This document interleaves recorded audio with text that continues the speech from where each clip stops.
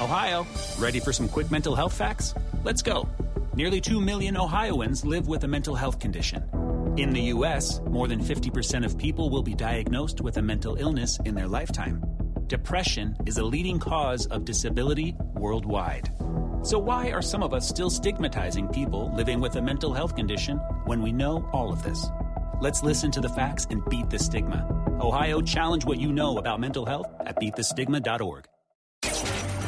Feisty, fearless, and fair. She's an Emmy-winning journalist from the White House to war zones, telling all sides of the story. This is The Rita Cosby Show.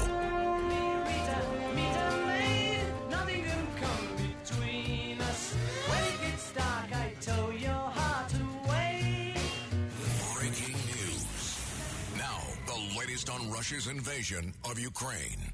And tonight, more bombings, more air raid sirens continue to hover and basically pierce the night sky in Ukraine. It could be another very dangerous and deadly weekend. Also reports in Mariupol, which is that town that continues to get pummeled. Remember the story, of course, of that terrible strike that happened in that location. We're literally at the theater where indeed they targeted, it said, children outside. It said specifically there are children in the building. That was in Mariupol, where it was the building where they said children are physically in that building, along with women and also others who were taking shelter. And now we are finding out from the Ukrainian government that they believe more than 300 people were killed inside that strike, inside that building, when the Russians leveled it, despite the warning saying that there are kids inside. Definitely the Russians are upping the ante. And here is some reaction of how things are going. And this is one of the Ukrainian members of parliament saying that some cities are literally leveled almost to the ground thanks to Russian airstrikes. Take a listen. In Sumy, Kharkiv, and especially Izum, Kharkiv region, Izum, crashed to the ground town. And you are right that from Mariupol and all other towns, Russians are taking by force our citizens and, deliver them to Russia. So that's also, of course, not according to Geneva Convention so war crimes. It is a war crime. And by the way, we have a powerful show tonight. You definitely want to stay with us tonight here on The Rita Cosby Show, because coming up in just about 10 minutes or so, we are going to have America's Mayor Rudy Giuliani. He is going to be joining us to talk about Biden's handling or lack thereof of this crisis. My goodness, a huge gaffe today. And we're going to talk about that in a second, because this guy is a gaffe machine. Remember, he said, if there's, quote, a minor incursion, well, then maybe we might not do anything with Russia. Boy, was that a political mistake and a very costly mistake as well. And then he made the comments, remember, about chemical weapons, saying if they do chemical weapons, well, we will basically respond in kind. And now the White House is going, no. We're not going to be doing chemical weapons. It's like clean up in aisle 7.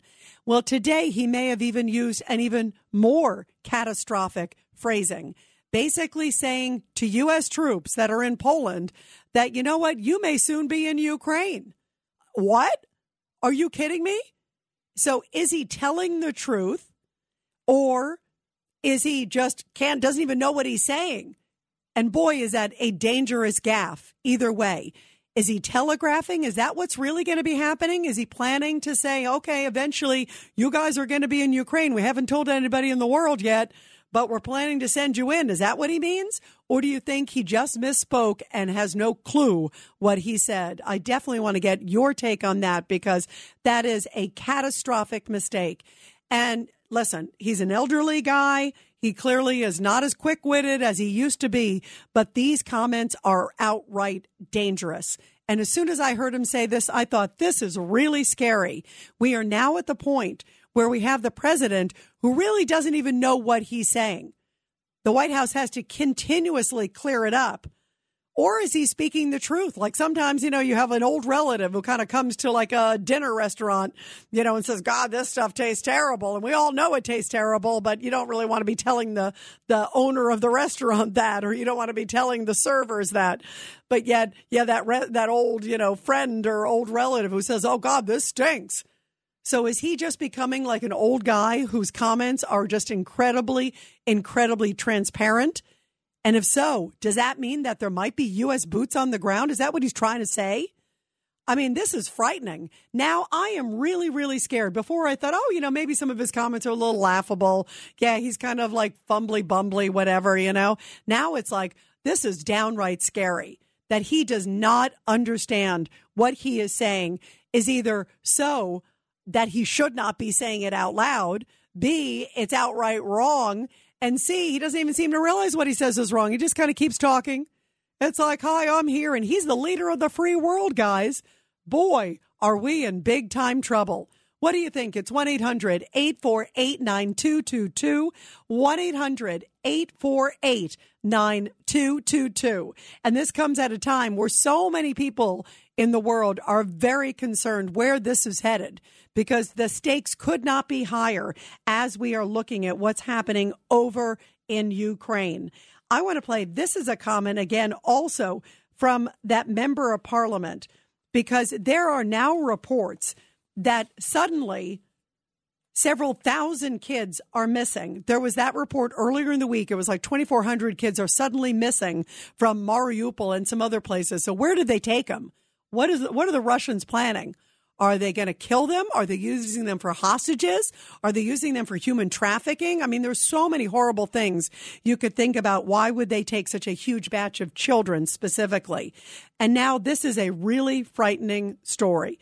Ukraine is accusing Moscow of forcibly taking hundreds of thousands of civilians from shattered Ukrainian cities to Russia, where some may be used as hostages to pressure Kyiv to give up. There's a report, and it's from one of Ukraine's sort of spokespeople, saying that they have reports and information that 402,000 people, including 84,000 children, that's a huge number, have been taken to Russia. Now, by the way, Russia is saying that they have identical, about the same amount of numbers. So that's interesting. They're basically confirming the numbers, and they're saying it's for those people who have chosen to be relocated. You think they really chose to be relocated? Or do you think that they are planning something catastrophic, or to use them as bartering tools? How crazy and how twisted is Vladimir Putin that now, according to reports, there are some 400,000 people that have, quote, relocated, according to Ukrainians, forcibly relocated. And what are the Russians planning to do with them? What do you think is in store? This is really, really frightening. And this member of parliament from Ukraine talked a little bit about these sort of forced relocations. Take a listen. We are really very concerned what is going on the south of the country. I mean, Mariupol, Berdyansk, Melitopol. Unfortunately, Russians started, to abducted people for, Kherson, who is bravely encircled, but people almost every day, they're providing the protest that Kherson is Ukraine, and the flags. And for example, our party member, Dmytro Afanasyev, he was abducted and yesterday, and nobody knows where is he. I mean, he just disappeared. Nobody knows where they went. You think they were voluntarily relocating? Well, here's a little bit. So here's Joe Biden. It's coming at a time where the stakes are so high, and he is meeting with U.S. troops. And, of course, at a time where we're hearing that hundreds of thousands of them have relocated by force, according to the Ukrainians, and including tons of children being taken, apparently, from Ukraine. The stakes could not be higher. And he is talking to U.S. troops. And the first thing he talks about is how great the pizza is. Take a listen. Thank you. And you're finished eating or just starting? They're starting eating. They're doing a little bit closer. Well, if you're starting to eat, I'm going to sit down and have some meals. Is that all right? Yeah. We got the pizza. There you go. There he is talking about pizza. Hey, oh boy, that pizza looks good. Let's sit down. And is it pepperoni or meat lovers, you know? I mean, give me a break. This is not like Domino's anniversary. He is there literally on the border in Rzeszów, Poland, right there on the border. And then he says what could be one of the most catastrophic comments that he has ever made. Take a listen. Here is Joe Biden telling U.S. troops, and these are the 82nd Airborne, the best of the best. These are the guys who go in when there could be warfare and a major incursion. It's not like, these are, people with construction with the military. There's so many different layers on the military. These guys are the guys who are usually part of the invasion force. And take a listen. He basically says, you guys are going to find out, the courage and the guts of the Ukrainian people when you get there. When you get there, what? We are sending U.S. troops in? Take a listen. And you're going to see when you're there, and some of you have been there, you're going to see women, young people stand in the middle of front of a damn tank, just saying, I'm not leaving. I'm holding my ground. They're incredible.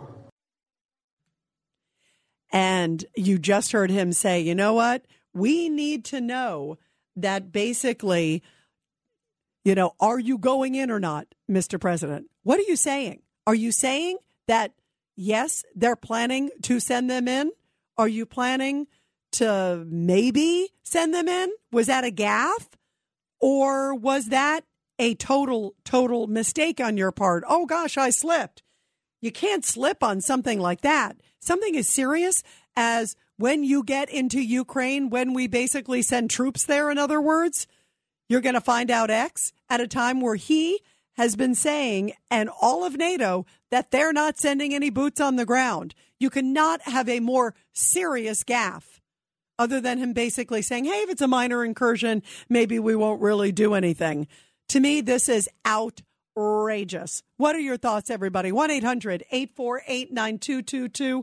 1-800-848-9222. Let's go to Tom in Bergen Beach. Tom, you're here on the Rita Cosby Show. Go ahead, Tom. Hi, good evening, Rita. I'm an Iraqi veteran, and I got to say, I really get a sense of pride because of the loyalty and the honor and the duty of the Ukrainian people. This is a horrific and extremely brutal war, and this is the reason Ukraine is fighting, not just for Ukraine and its people, but for the world to see how brutal Putin and his army can be. And remember, the world is watching right now, and we need to react and hold them responsible. So what should we do? Hey, Tom, great points. What should we do? I'm not 100% sure. As a veteran, I don't want to see anybody go to war. Oops, I just lost you there, Tom. Call back. Sorry about that. We'll get you back on. Let's go to JC in Pennsylvania, who's on line 2. Go ahead, JC. Hey, Rita, how are you? I'm good, JC. JC, come a little closer to the phone. You're a little off mic. Go ahead. So first of all, Biden has no idea what he's talking about. No, he doesn't know that the troops are not going in. Kamala Harris doesn't know that Ukraine's not in NATO. It's such an embarrassment. He's at the NATO meeting. He's talking. He's laughing. It's such a serious situation all around. And it's just so complicated because there's more to it than meets the eyes, okay?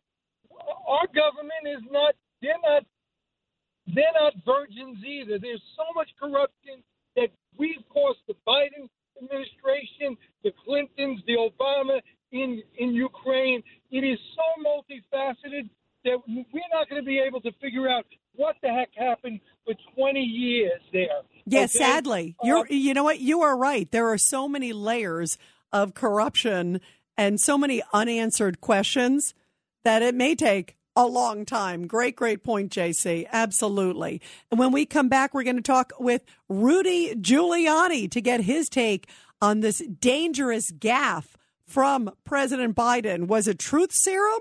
Is that his plans or is that his wish? Or was that just a horrible mistake that could be a catastrophic from a world political perspective. What are your thoughts, everybody, and how dangerous is the big gaffe machine that is our president, Joe Biden? 1-800-848-9222, 1-800-848-9222. America's Mayor Rudy Giuliani after the break. It's the Rita Cosby Show.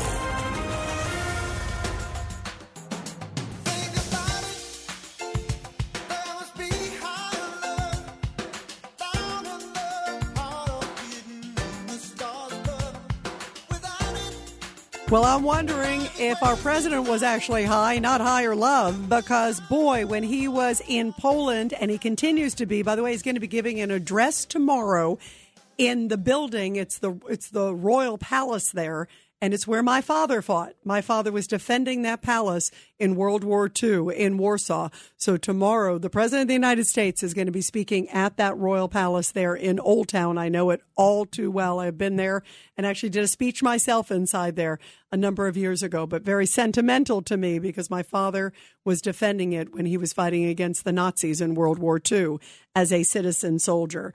And so my family, we understand the stakes of war. And we also understand when you have a leader, a commander-in-chief that says something that is so kooky and so crazy. And that's what is happening right now with our president, President Biden. He's there meeting with the 82nd Airborne. This is the great fighting force of America. Them and the 101st are usually the guys who go in. And, of course, the SEALs and everybody else. And here he is meeting with them. And he basically says, hey, guys, get ready because you may be in Ukraine soon. Take a listen to this verbal gaffe, one of many from our president. And boy, is this a dangerous one. Take a listen. And you're going to see when you're there, and some of you have been there, you're going to see women, young people stand in the middle of front of a damn tank, just saying, I'm not leaving. I'm holding my ground. They're incredible. So basically, get ready. You'll see the courage, basically, of the Ukrainian people. And I agree, they are courageous. When you get to Ukraine, why are you saying that? You're saying it to the best fighting force in the world. And everyone's going, wait, are we sending U.S. troops to Ukraine? That's what Biden said. And once again, the White House is trying to clean up on aisle 7 from this babbling president. And joining us now to talk about all of this is America's Mayor, Rudy Giuliani. Rudy, thanks for being here on a Friday night. We love having you on. You know, it's always a pleasure, Rita. Thank you so much. Love you, Rudy. And what do you make of the fact that here is the president of the United States? You understand this. Here he is in Poland. You and I both know Poland well. He's sitting there. He's in front of the 82nd Airborne. They're right at the border there. That's that town that's the major town right at the border. They're the fighting force. And he says, you're going to basically see the courage of the Ukrainian people when you get there. In other words, we're going to be sending you there. And people are like, wait, is he announcing boots on the ground, basically, or accidentally announcing it? How do you make it? And boy, is that a dangerous gaffe, no matter where it's coming from. If you've ever been at war or about to go into war, and the commander tells you, tomorrow or the next day, we're going to invade, right? That's probably the most nerve-wracking night of your life. I don't care how brave you are, whoever you are, you may not come back. What did he say to them? Those men that heard that are saying to themselves, what did that moron just say to us? When you're there. Well, there refers to Ukraine. For 3 months, he's been telling us he's not going to send boots on the ground. Now he's saying, when you're there. I don't know how they interpret that. What do they think tonight? That tomorrow they're going to be in Ukraine fighting it out with the Russians? Or they're going to be in Poland not fighting it out with the Russians? You cannot leave an army in indecision. I wrote a book on leadership 20 years ago. And I think this man has probably violated every rule that I wrote. He is, without any doubt, a disaster. He is a danger to the national security of the United States. He's a pure danger to our troops. He's already gotten some of them killed, like in Afghanistan. I don't know how much longer we can tolerate this. This man belongs easily in a nursing home.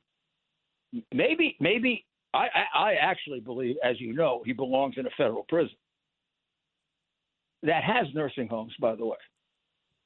But to say this to troops and for the American media not to go absolutely crazy, to put our fighting men in indecision as to whether they're going to be in battle tomorrow or the next day or the next day or the next day is horrendous.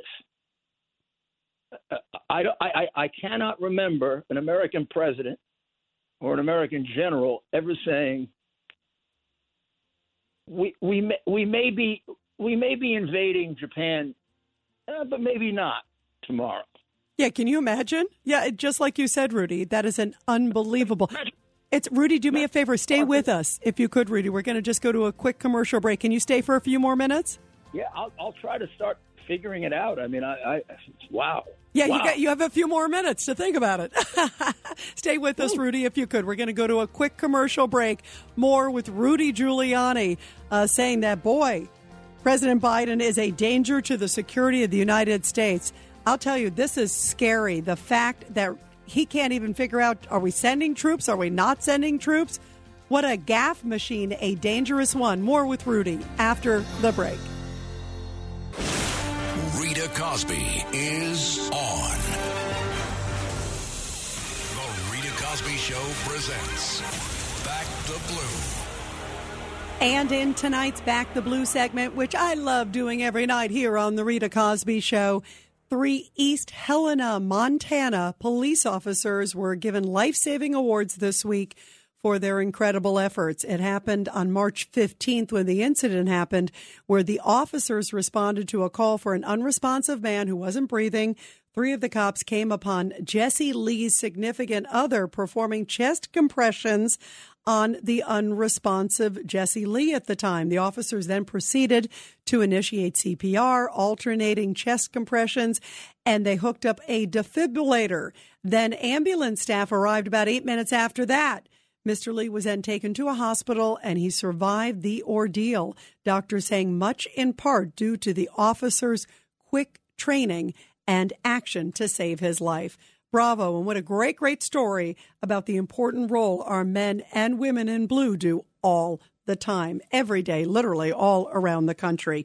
Well, we are talking about these crazy comments coming from President Biden, a series that he's been doing of late. And boy, this one, the stakes could not be higher. Now he is telling the 82nd Airborne, he's there in Poland, right on the border. And he's right there where these are the folks who are basically bracing. They're protecting NATO because they're in Poland, which is a NATO country, but it's right there on the border of Ukraine, and saying, you know what? Here's what's going to happen when you go into Ukraine. It's like, whoa, wait. Did the president just say that you're going into Ukraine? That you're actually going to be boots on the ground? That is a far cry from anything he has said before on this. Take a listen. Here is him talking just a few days ago saying, you know what? There won't be any U.S. boots on the ground. This is, again, very different from what he said just a few hours ago. Take a listen. We're going to continue to stand together with our allies in Europe and send unmistakable message. We'll defend every single inch of NATO territory with the full might of the united and galvanized NATO. We will not fight a war against Russia in Ukraine. Direct confrontation between NATO and Russia is World War III, something we must strive to prevent. But we already know Putin's war against Ukraine will never be a victory. He hoped to dominate Ukraine without a fight. He failed. He hoped to fracture European resolve. He failed. He hoped to weaken the transatlantic alliance. He failed. He hoped to split apart American democracies in terms of our positions. He failed. The American people are united, the world is united, and we stand with the people of Ukraine.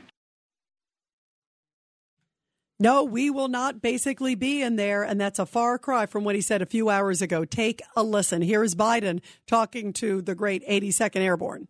And you're going to see when you're there, and some of you have been there, you're going to see women, young people standing in the middle in front of a damn tank, just saying, I'm not leaving.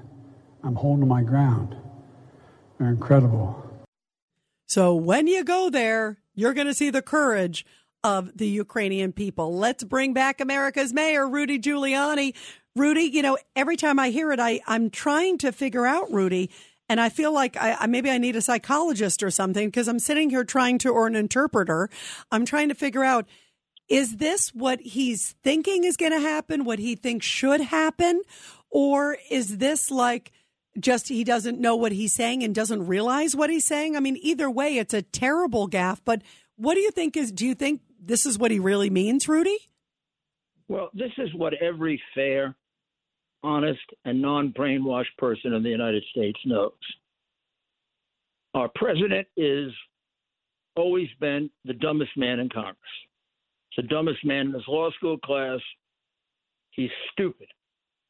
Number two, he's suffering from an illness, a significant dementia. If you can't figure that out, you're either lying to yourself or you're a brainwashed Democrat. To say such contradictory things within 48 hours about something that is a matter of life and death indicates that he is incapable of being president of the United States. I mean, he might not know the difference between a red button and a green button. Yeah, boy, is that scary. This is not a joke. This is not funny. This is the cause of an avaricious, crooked Democrat Party. They all know he's demented. His crooked family knows he's demented. Do you think at home he makes any sense? You think at the dinner table he makes any sense? Of course he doesn't. He doesn't make any sense ever. Right. You're seeing Jill Pullman doing. And by the way, I want to play this also, Rudy, because this is, by the way, the stakes are clearly high on this one. I mean, they could not be higher. Tell me what Jill is all about if she's letting this demented man be president of the United States. How about the rest of his family that knows that this country of over 300 million people is being led by a sick man? Do these people love America, or do they love the millions and millions of dollars, according to Hunter Biden, they have made for 30 years selling his oath of office? This is a crooked family. And boy, is it a confused message too, Rudy, because that's what's scary to me is who knows what he's saying. You know what I mean? Like you just said, I mean, there's obviously all those questions, related to the Hunter Biden thing. There's still a lot of unanswered questions there. And then here we go where he's going to, the stakes couldn't be higher, and the seriousness couldn't be higher. And it seems like on all the issues related in particular to this war, he's been all over the place. Same thing with, remember, even in Afghanistan, you brought up Afghanistan. I think about in Afghanistan, in that case, remember, he said, you won't see, American officials being airlifted from the embassy. You won't see the Taliban aren't going to take over like overnight or anything like that. I mean, boy, he's been wrong on, just like as Bob Gates said, on basically every foreign policy decision. Like, to me, it's like it's hard to believe anything he says. And then here is him saying about sanctions. I want to get your reaction to this, Rudy. Here is Joe Biden earlier this week when asked, by a reporter, and he can't handle the heat either. Here's a basic question from a reporter saying, Mr. President, what you have done so far has not worked. Are you going to change the course, not do sanctions? Because clearly it's not swaying Putin.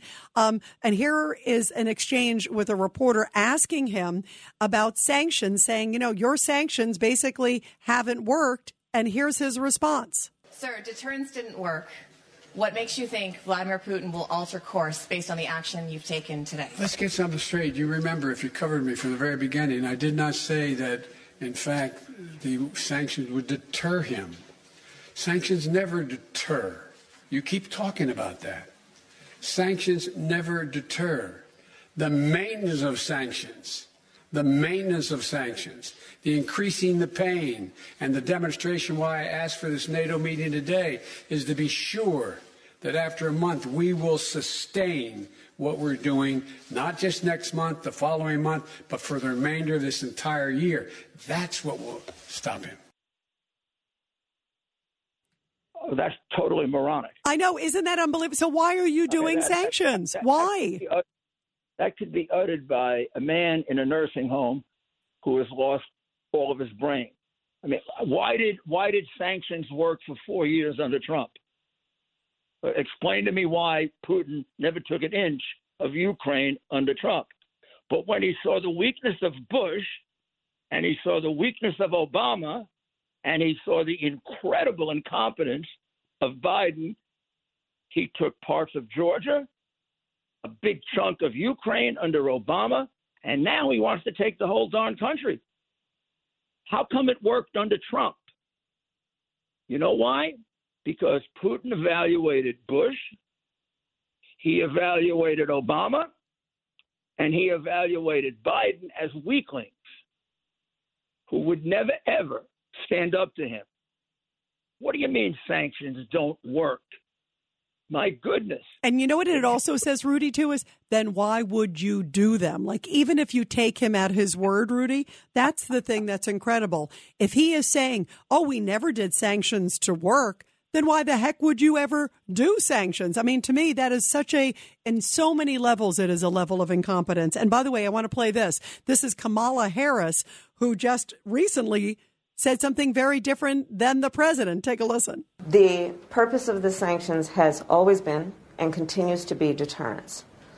But let's also recognize the unique nature of the sanctions that we have outlined. These are some of the greatest sanctions, if not the strongest, that we've ever issued. As I articulated yesterday, it is directed at institutions, in particular financial institutions and individuals, and it will exact absolute harm for the Russian economy and their government. Well, first off, that clearly didn't happen. It didn't work. But he can't even keep it straight within his own administration, Rudy. It's like, one hand, Rudy Giuliani, he says they don't work. And then she's saying, oh, they do work. It's like, how can you believe anybody in that administration in a leadership position? I mean, I hate to say this. Not only are they basically anti-American, I mean, they just hate America, but they really are stupid. Little Red Lion Hood said for 5 weeks, oh, we're not going to impose the sanctions now because we're going to impose the deterrence if Russia invades. Well, of course, once they invade, it's no longer a deterrent, idiot. You want to deter an invasion. You deter an invasion with sanctions. Also, the thing that really destroyed him, and I have no doubt, I really believe I understand Putin. I've met him. I've read all about him. I've studied him. Putin was not sure he was going to invade Ukraine.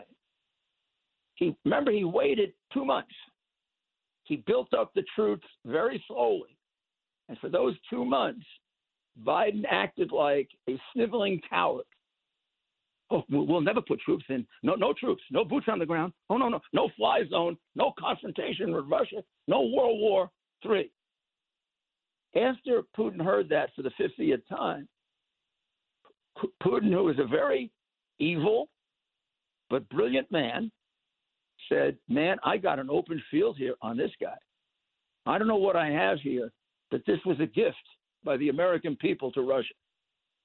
Yeah, by the way, I agree with you, Rudy. Hey, before I let you go, Rudy Giuliani, you met with Putin. Just curious, what were you just talked about sort of brilliant but evil man. Having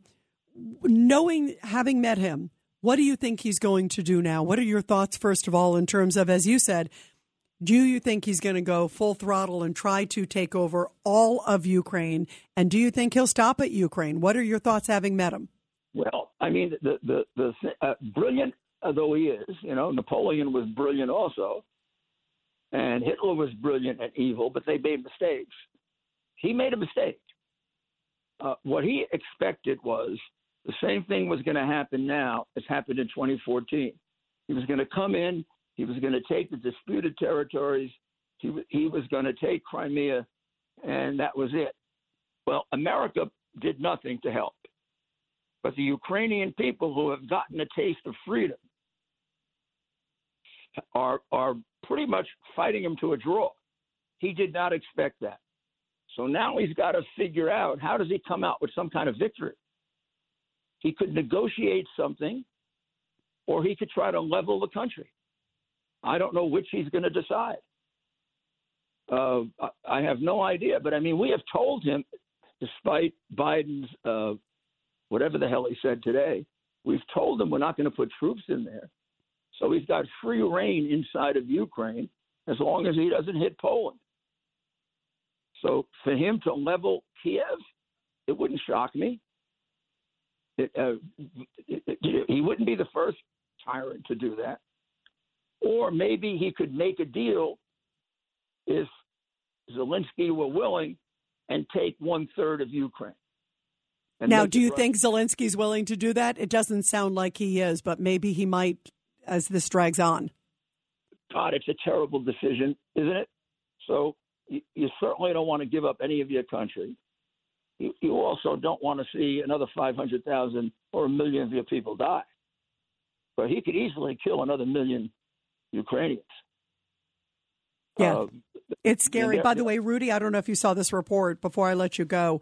Moscow, there's a report saying that Moscow has forcibly taken 400,000 Ukrainians to Russia. And the Russians are saying, oh, they've relocated. But others are saying they're forcibly relocated. That's a frightening number. Yeah, they'll be relocated in Siberia. Exactly. And used, I think, as hostages or prisoners or whatever work camps. It's frightening, Rudy. My original view of Putin when I met him in October of 2001, very charming, very smart, and a stone cold killer. He reminded me of people, that I prosecuted, Nazis, organized criminals. I prosecuted one guy that killed 13 people. He had that same look in his eyes. I don't know how Bush ever came up with, somehow he saw his soul. I saw his soul too. It was black. Wow. The guy is a killer. It doesn't mean you can't negotiate with him. But you got to be a Trump or a Reagan to negotiate with him. They're probably the only two presidents in the last 50 years that were at his level of connivance for good reasons and negotiating skill. I mean, Trump's negotiating skill is clearly superior to Putin. This whole idea where the stupid American press says he calls him brilliant. He calls him brilliant to suck him in, the same way he puts his arm around the little fat boy in North Korea. He basically owns that guy. Right. No, absolutely. And look, I understand, and you do too.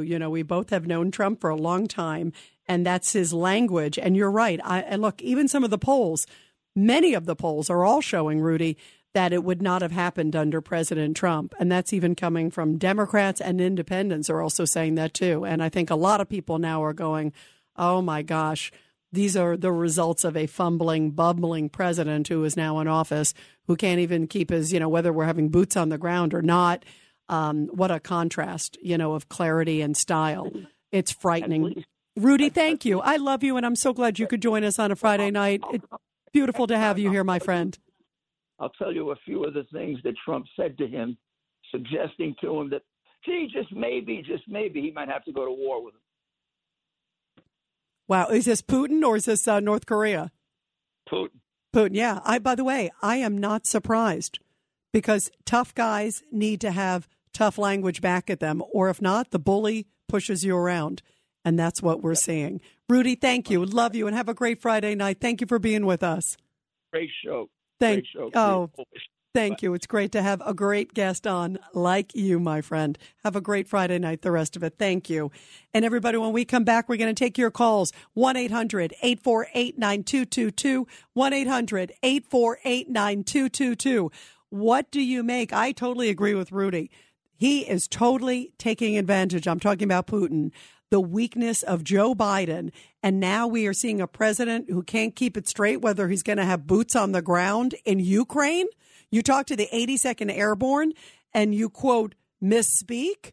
Or is he telling the truth that that's what he's planning to do? Either way, what a disaster and what a danger. 1-800-848-9222. This is the Rita Cosby Show.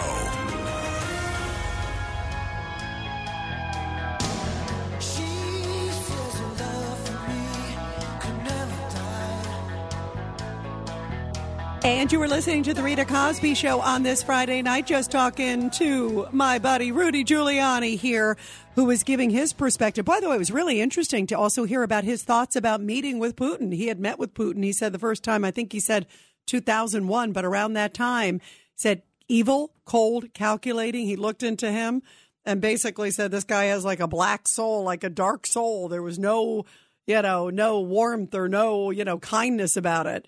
And that he said is evil and calculating. Very interesting. And also describing what he says is a danger to the security of the United States. And he's talking about our president, because our president keeps making these bumbly, fumbly comments that are really disastrous to our national security.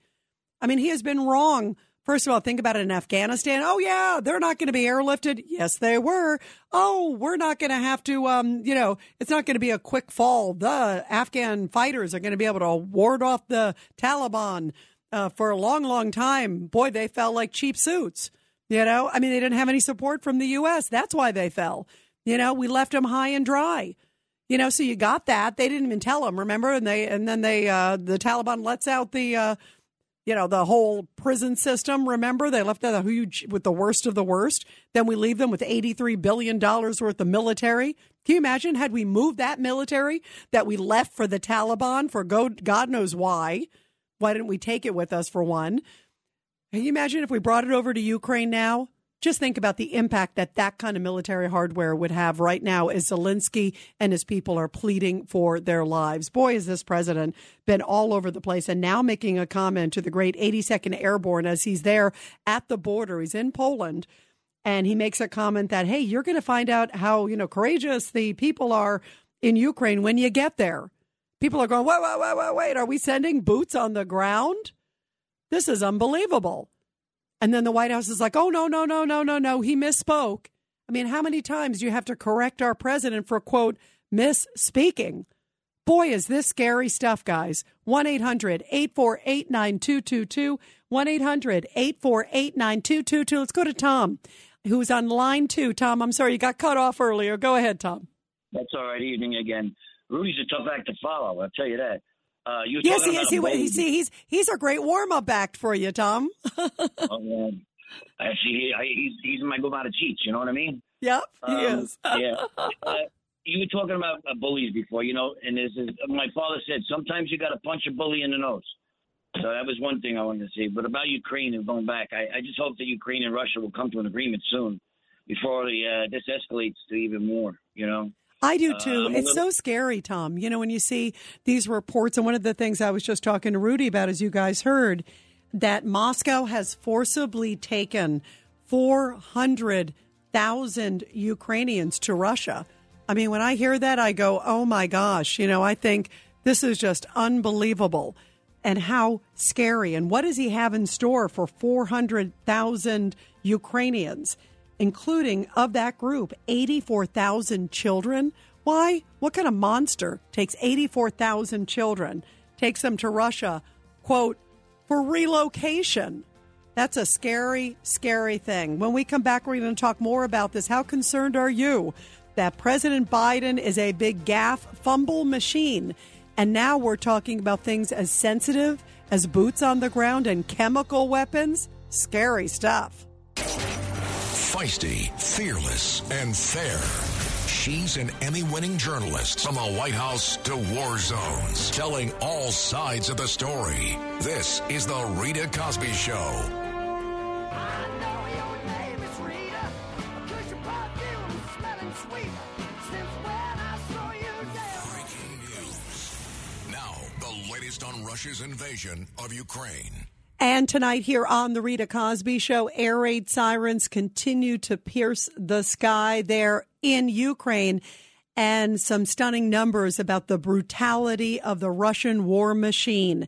Just getting word that the World Health Organization is saying that as of about a day or two ago, they were able to keep track of over 70 different attacks on civilian areas, including hospitals, ambulances, and also doctors in Ukraine, saying that hospitals are increasingly being the target on a daily basis.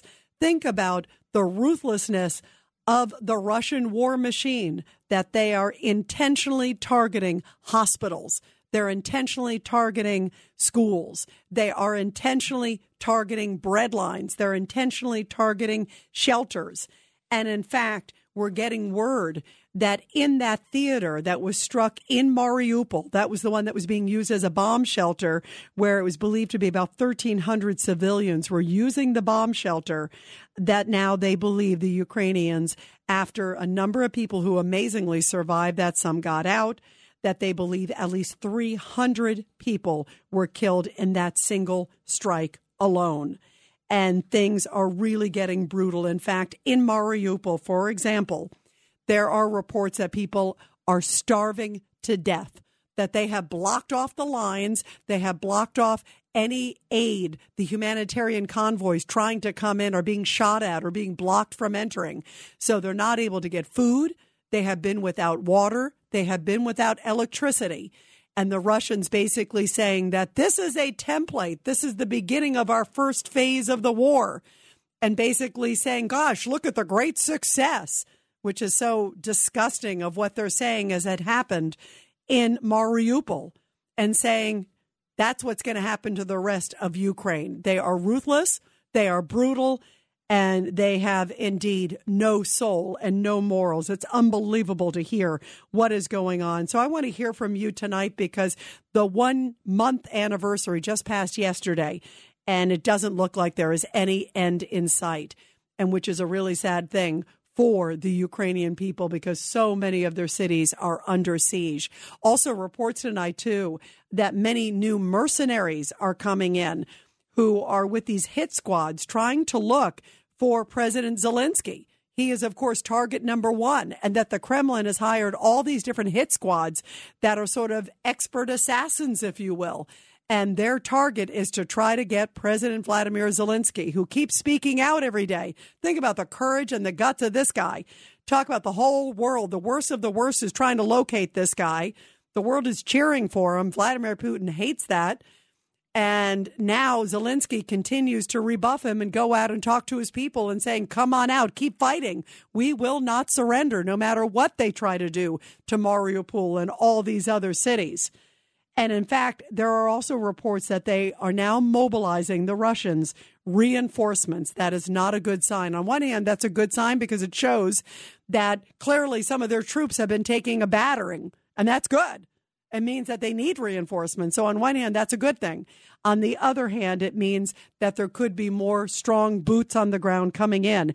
And there are reports tonight that reinforcements may be coming from Russian-occupied parts of Georgia, the country of Georgia, and that they are needed to bring in basically after Russian setbacks. But it means that they are still trying to continue their takeover of this democratic country. Well, here is a Ukrainian talking about how devastating things are, particularly in that town of Mariupol, which I just said to you has no heat, has no water, has no electricity. Think about how scary. This is wintertime. I mean, this is cold right now. I've been to Ukraine. I've been to Poland. It's a very cold time right now of year. And can you imagine not being able to get food? You have no lights, you have no electricity, you have no heat, and they are literally starving. And this is what the Russians have done to them. Take a listen. This is one Ukrainian describing how the situation is there on the ground.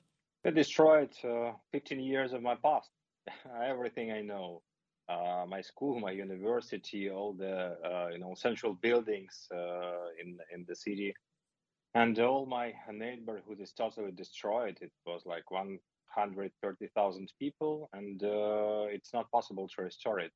And in general, like 80% of buildings are or destroyed or hardly damaged and cannot be restored. And we have to build a new Mariupol from scratch after we will kick out Russians out of there. Wow. We have to build a new Mariupol from scratch. In other words, the Russians have leveled 80 to 90%, other stories saying 90% of the city. That it is so bad, the damage is so bad that basically just level the city after all this. They basically have already done that, and they would have to rebuild anew.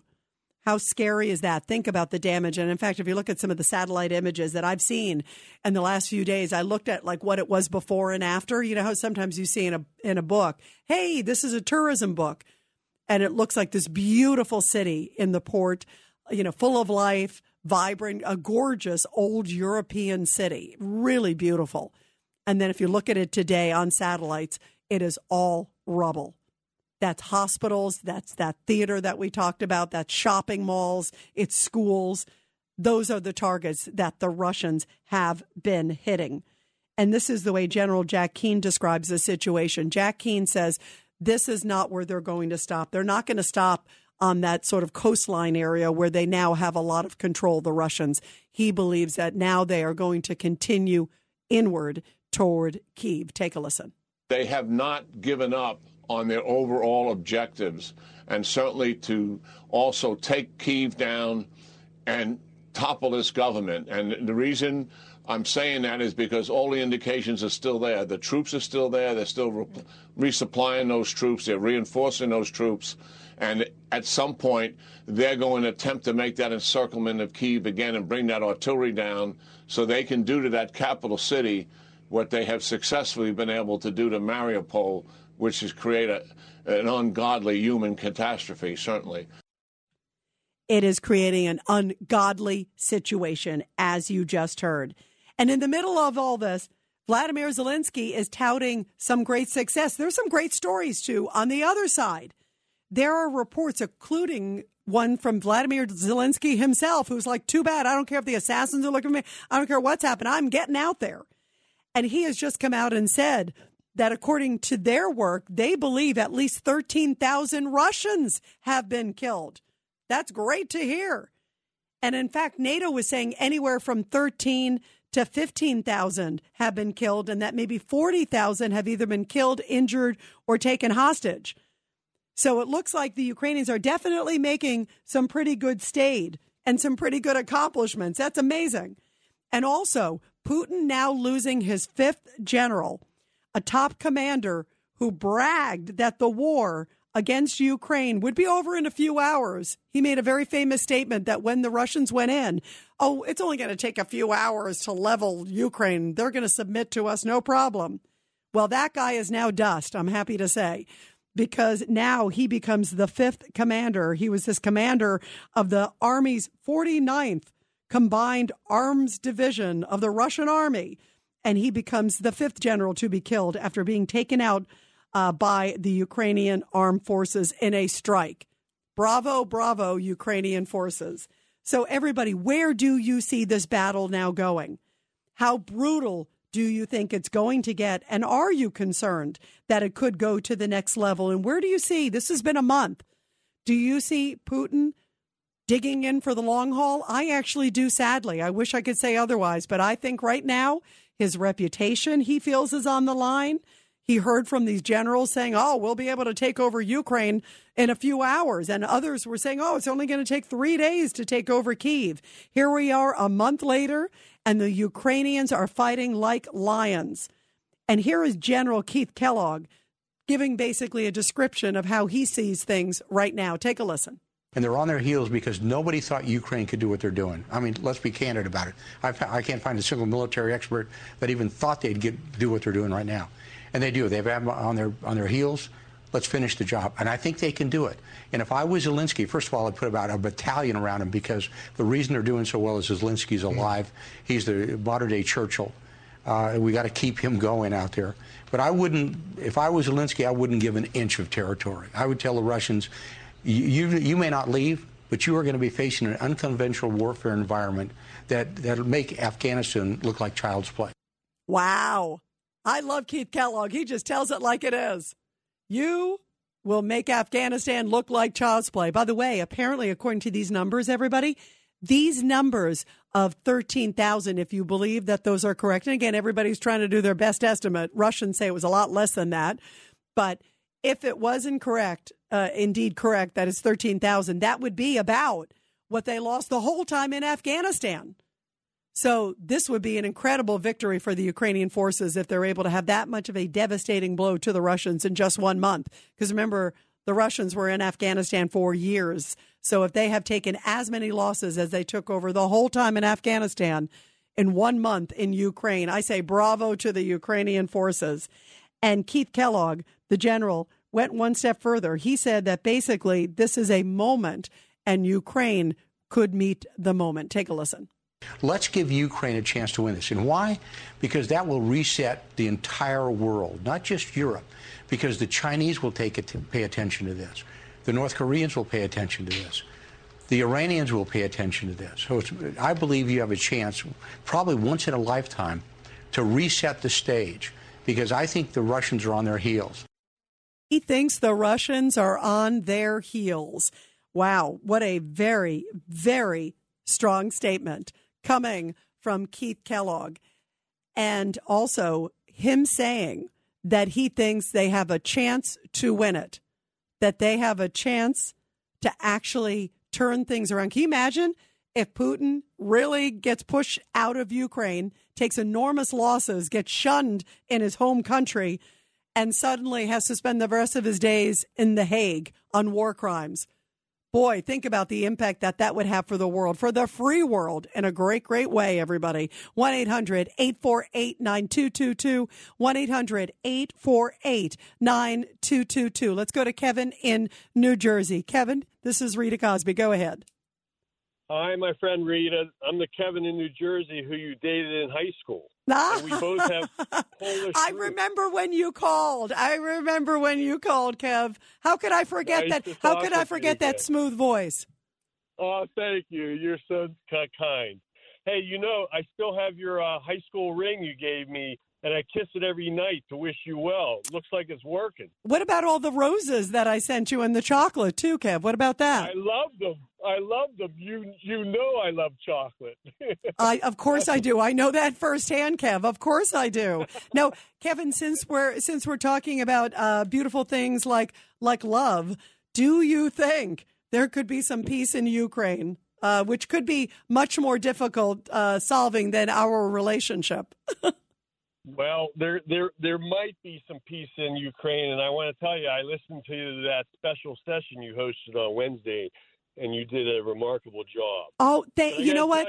Thank you. It was so powerful to hear from the Ukrainian consul general to the United States, and him saying, one of the things I think of, Kev, to the people who maybe didn't hear it, and we did it live. And in fact, by the way, we also taped it. We're going to put it up next week, everybody. And I'll tell you when we put it up, we're going to put it up on either Monday or Tuesday. I'll let you guys know, and I'll put it up on my social media as well. But we had the consul general from Ukraine, from Poland, Adrian Kubicki, who's also a great patriot too. Also, we had on from Estonia and Slovakia. And they all were talking about their support of Ukraine. And one of the most moving things, Kev, was from the Ukrainian consul, who said that he's got a son in Kyiv. And every day he calls and is like praying that the son answers the phone. It's just, he said, it is so scary. But he also said, similar to sort of what we just heard from Keith Kellogg, he basically said, we will win. I said, do you think so? He said, we will. Like there was not a gray. It was, we will win. And it's that sort of warrior spirit and that determination of the Ukrainian people, because they know their future's on the line. Their country's future is literally on the line. And there was no gray. It wasn't like he really is like, we will win and we have to win. There was no gray. And Kev, that is that spirit that clearly Putin is definitely in the position now where he seems to surely have underestimated the Ukrainians, don't you think? Yes, absolutely. Well, I had to call in because I was moved by America's mayor's emotions, and I feel as astonished and bewildered as Rudy. And in fact, he and I met at a business conference, and I'm sure he'd remember me. But listen, Rita, mark my words. Biden's continued gaffes will cost American lives.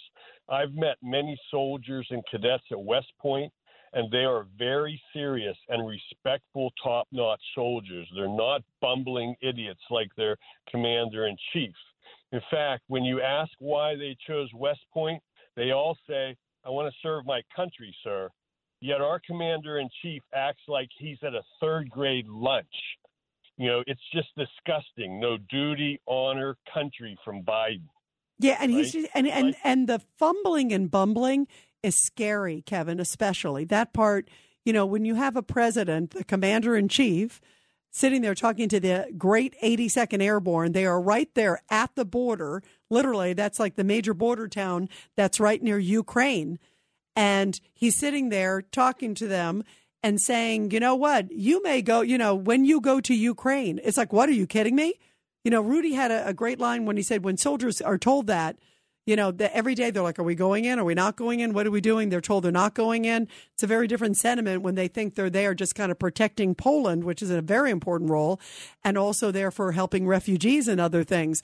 And then suddenly you got your commander in chief on, one of the biggest visits ever visiting you and saying, well, when you go into Ukraine, and now they're supposed to go, well, gosh, are we going into Ukraine? Are we not? I mean, that is scary stuff.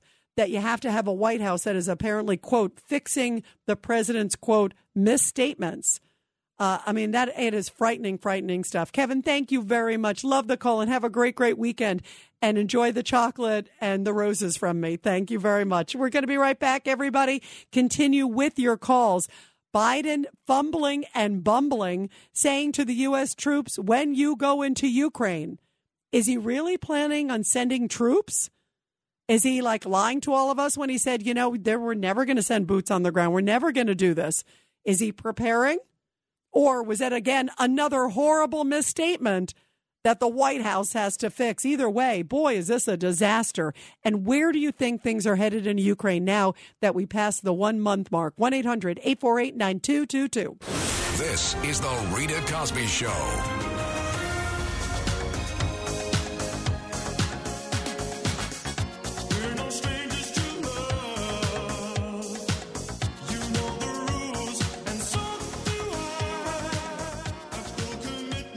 That is my song to Kevin, the last caller who just called in, who gets my roses and my chocolate and everything else. But we are talking about how crazy President Biden is, that he's like, when you get to Ukraine, to U.S. troops, it's like, wait, we're sending boots on the ground on something as serious as that? That is absolutely crazy. And, of course, they are all over the place. If you are a foreign adversary right now, like Putin and China and Iran, they're going, boy, this whole team is a bunch of pushovers. Remember, this is how Kamala Harris described the war by Russia on Ukraine, basically as if we're all in kindergarten. Take a listen. So Ukraine is a country in Europe. It exists next to another country called Russia. Russia is a bigger country. Russia is a powerful country. Russia decided to invade a smaller country called Ukraine. So basically, that's wrong. Basically, that's wrong. Oh, my gosh. I mean, I could pull somebody out of first grade and they'd go, could you please be a little more mature, Madam Vice President? Doesn't give you a lot of assurance between cackles.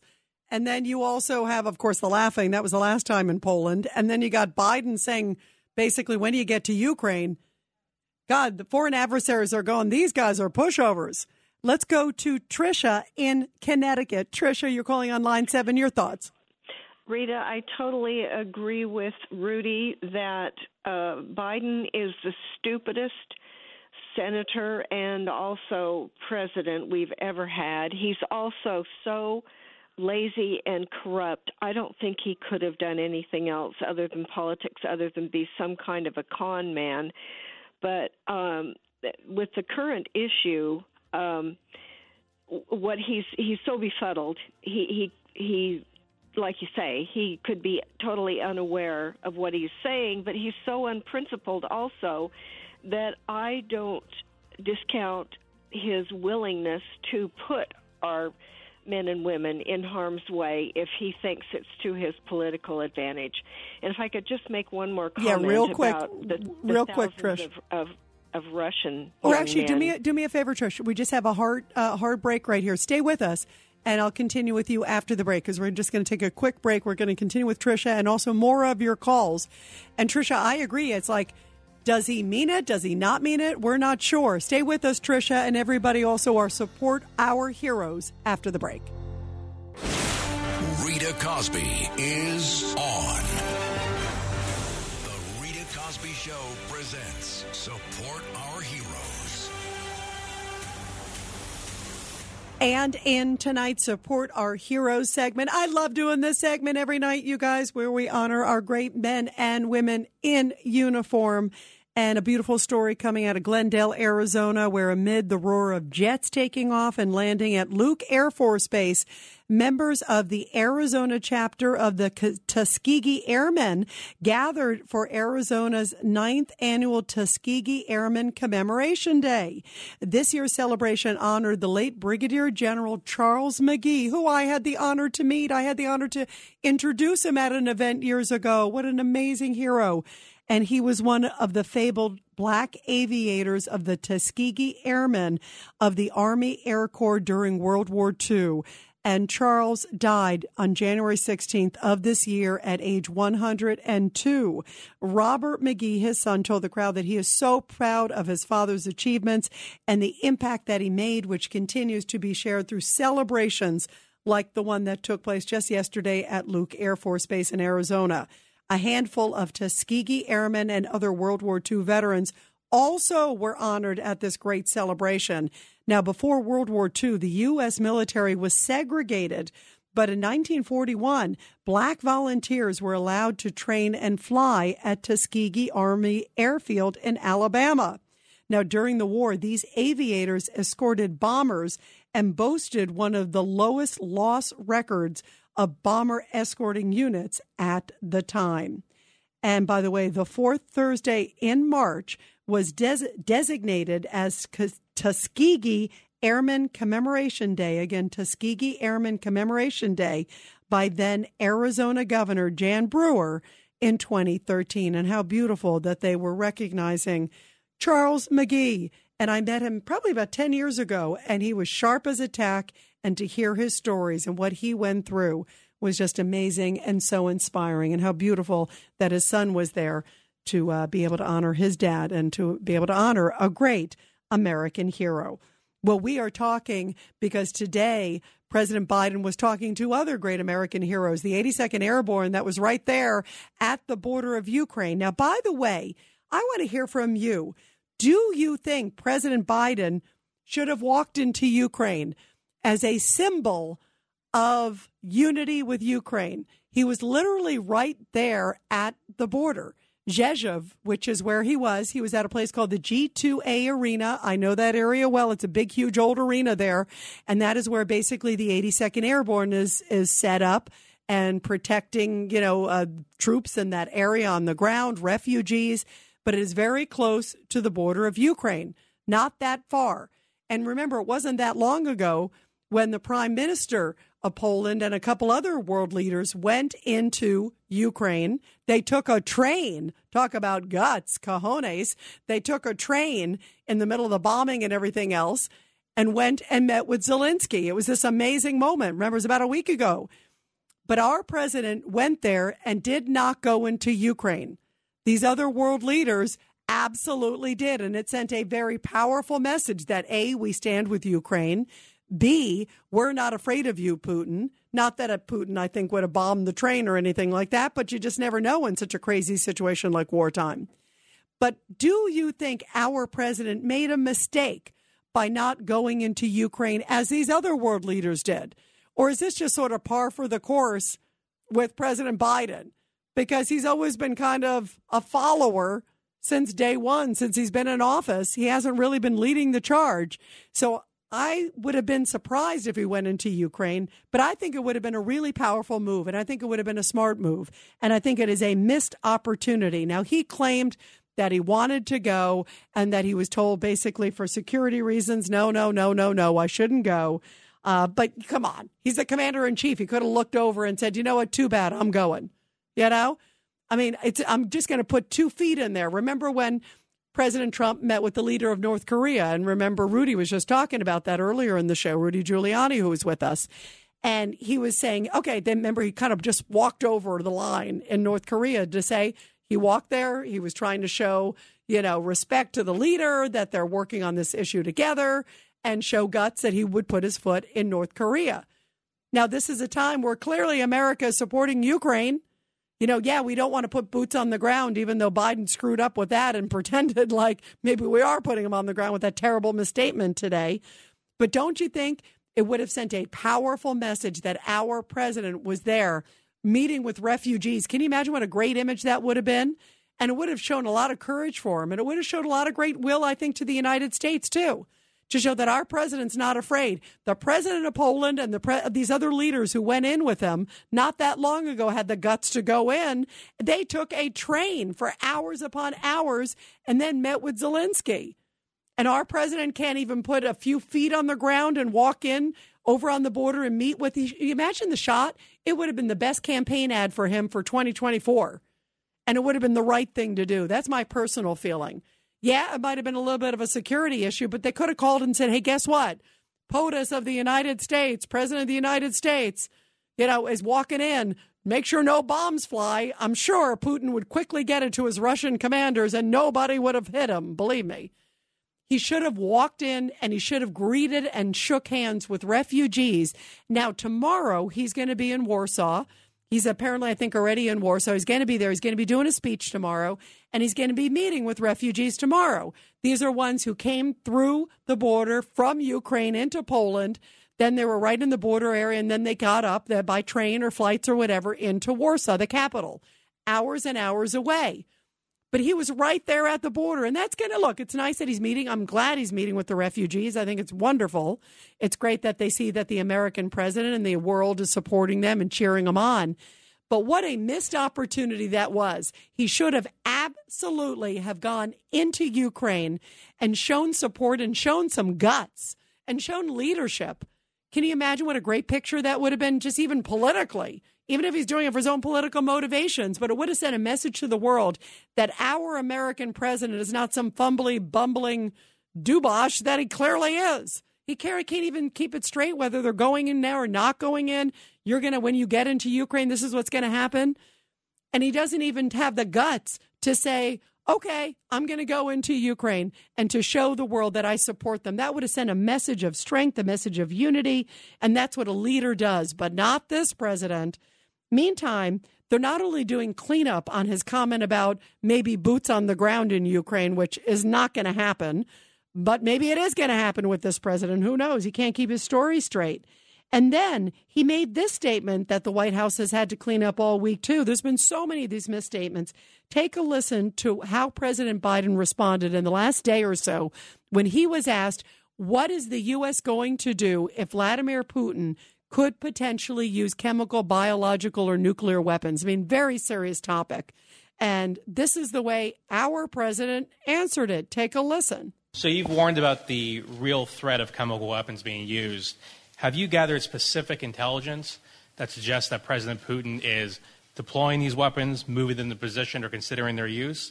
And would the U.S. or NATO respond with military action if he did use chemical weapons?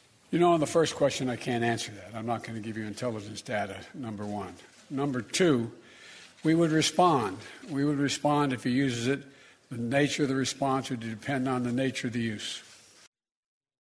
We will respond. And everybody said, wait. Are we planning to maybe use chemical weapons? If they use chemical weapons, we will respond basically in kind.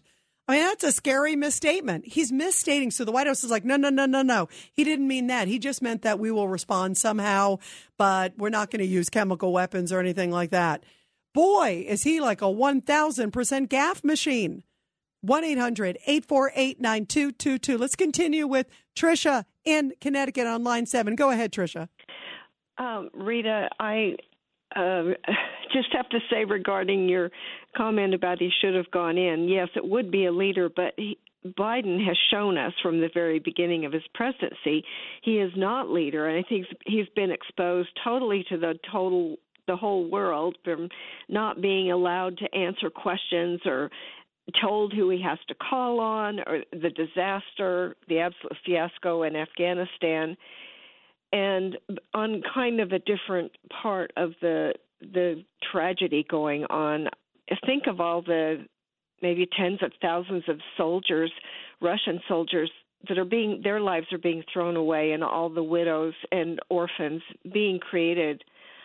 It's just, I mean, it's abominable if you believe in the Bible and the prophecies, wars and rumors of wars and Gog and Magog. I'm told that Gog and Magog stand for Russia or China and Iran.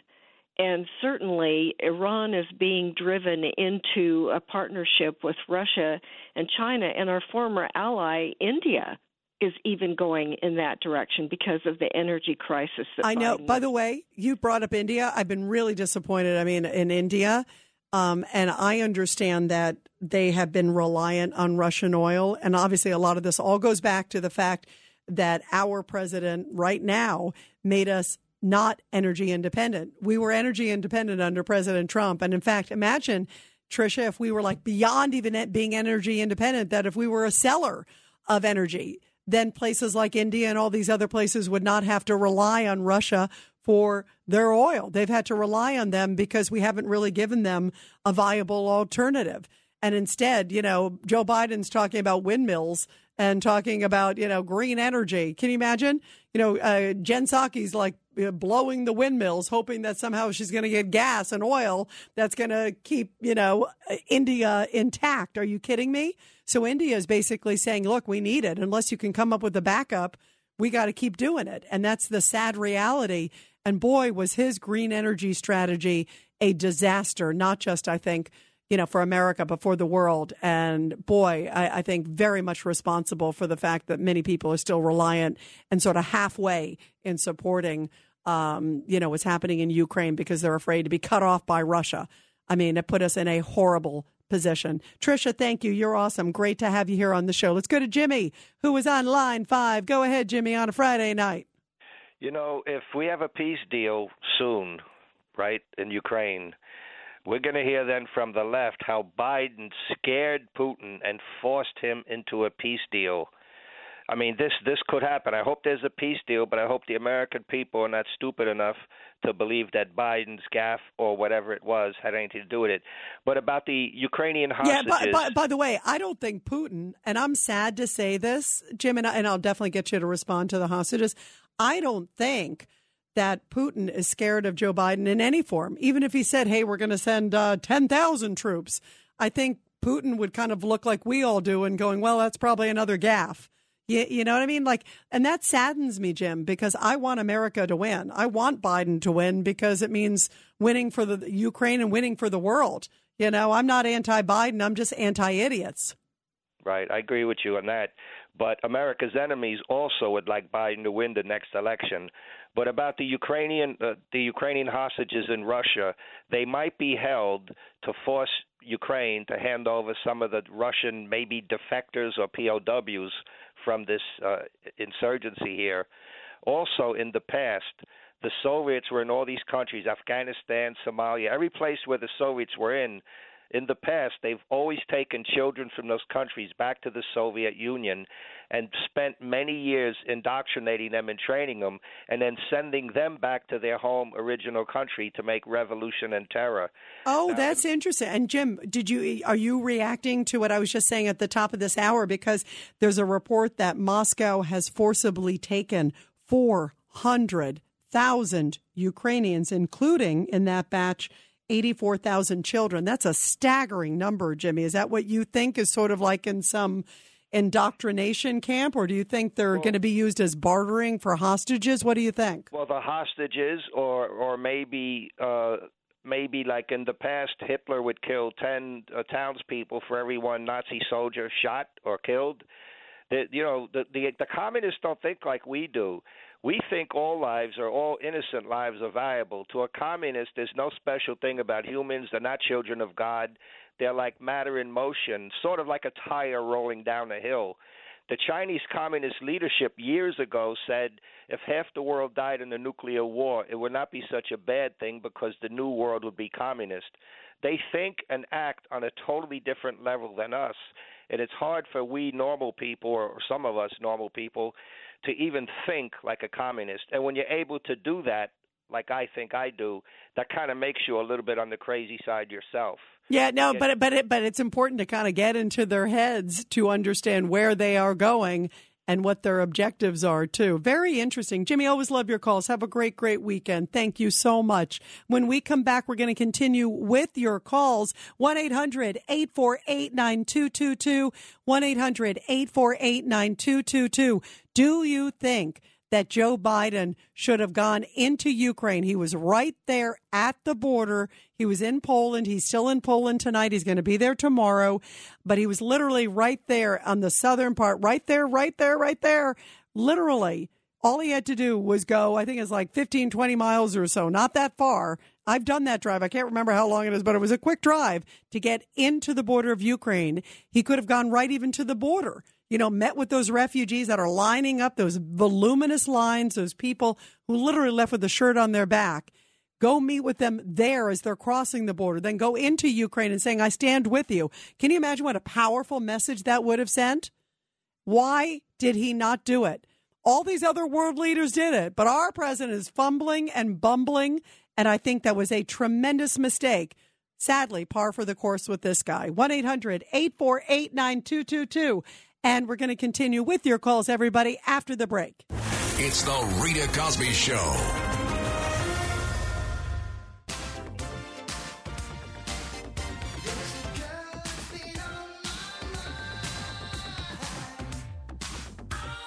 And you are listening to the Rita Cosby Show on a Friday night here.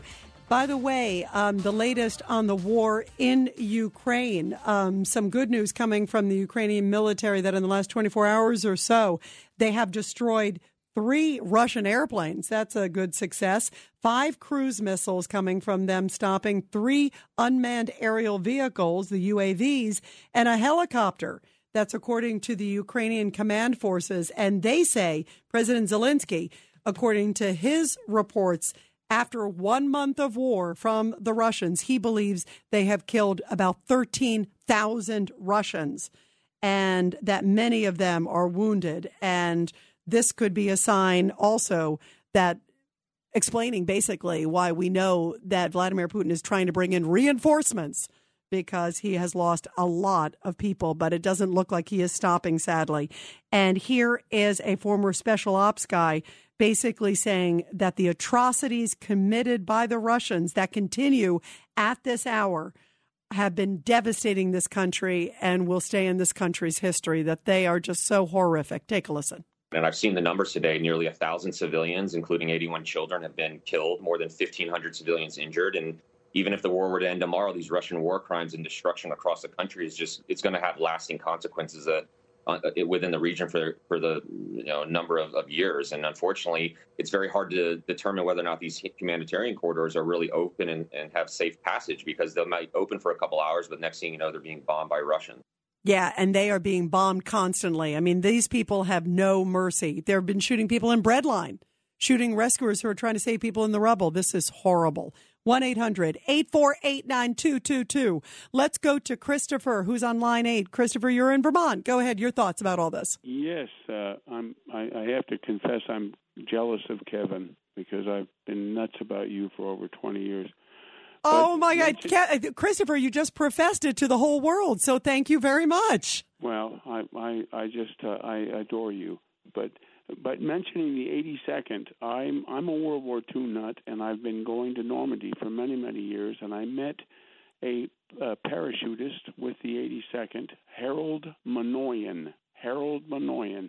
He parachuted into the churchyard behind the church there in Saint-Mère-Église. And by the way, I know exactly where that church is because they actually have a parachute is still kind of hanging there like a mock right, one. John Steele. Yes. John Steele, and I Yes. stayed in the hotel, Le Hotel Jean Steele, many times in Saint-Mère-Église. But I met Harold many years ago, and God bless him.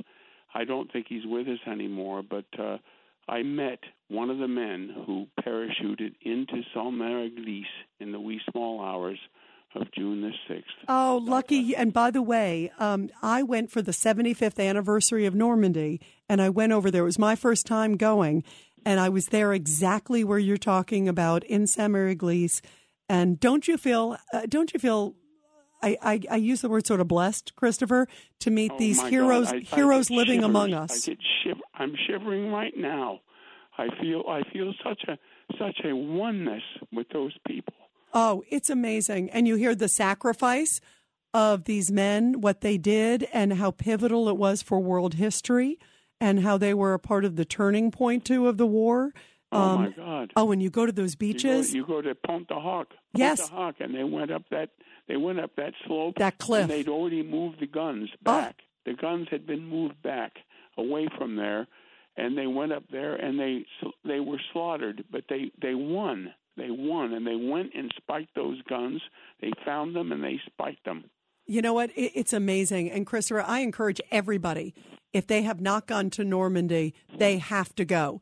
Because you brought up a great point. When you go there and you see how long that beach is before they even got to, where the cliff is, and they were sitting ducks, and yet they kept charging and charging because they knew the freedom of the world was at stake.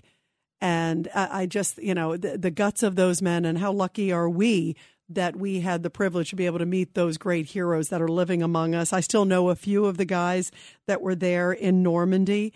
And in fact, you reminded me, because maybe next week I'm going to put one of them on my show, because there are a couple of them that are blessed to be still among us, for us to be able to hear their stories, to learn from them, and talk about the guts of our great men and women in the military. Chris, thank you for the beautiful call. What a great way to end the weekend, to remind us of the best military in the world, the U.S. military.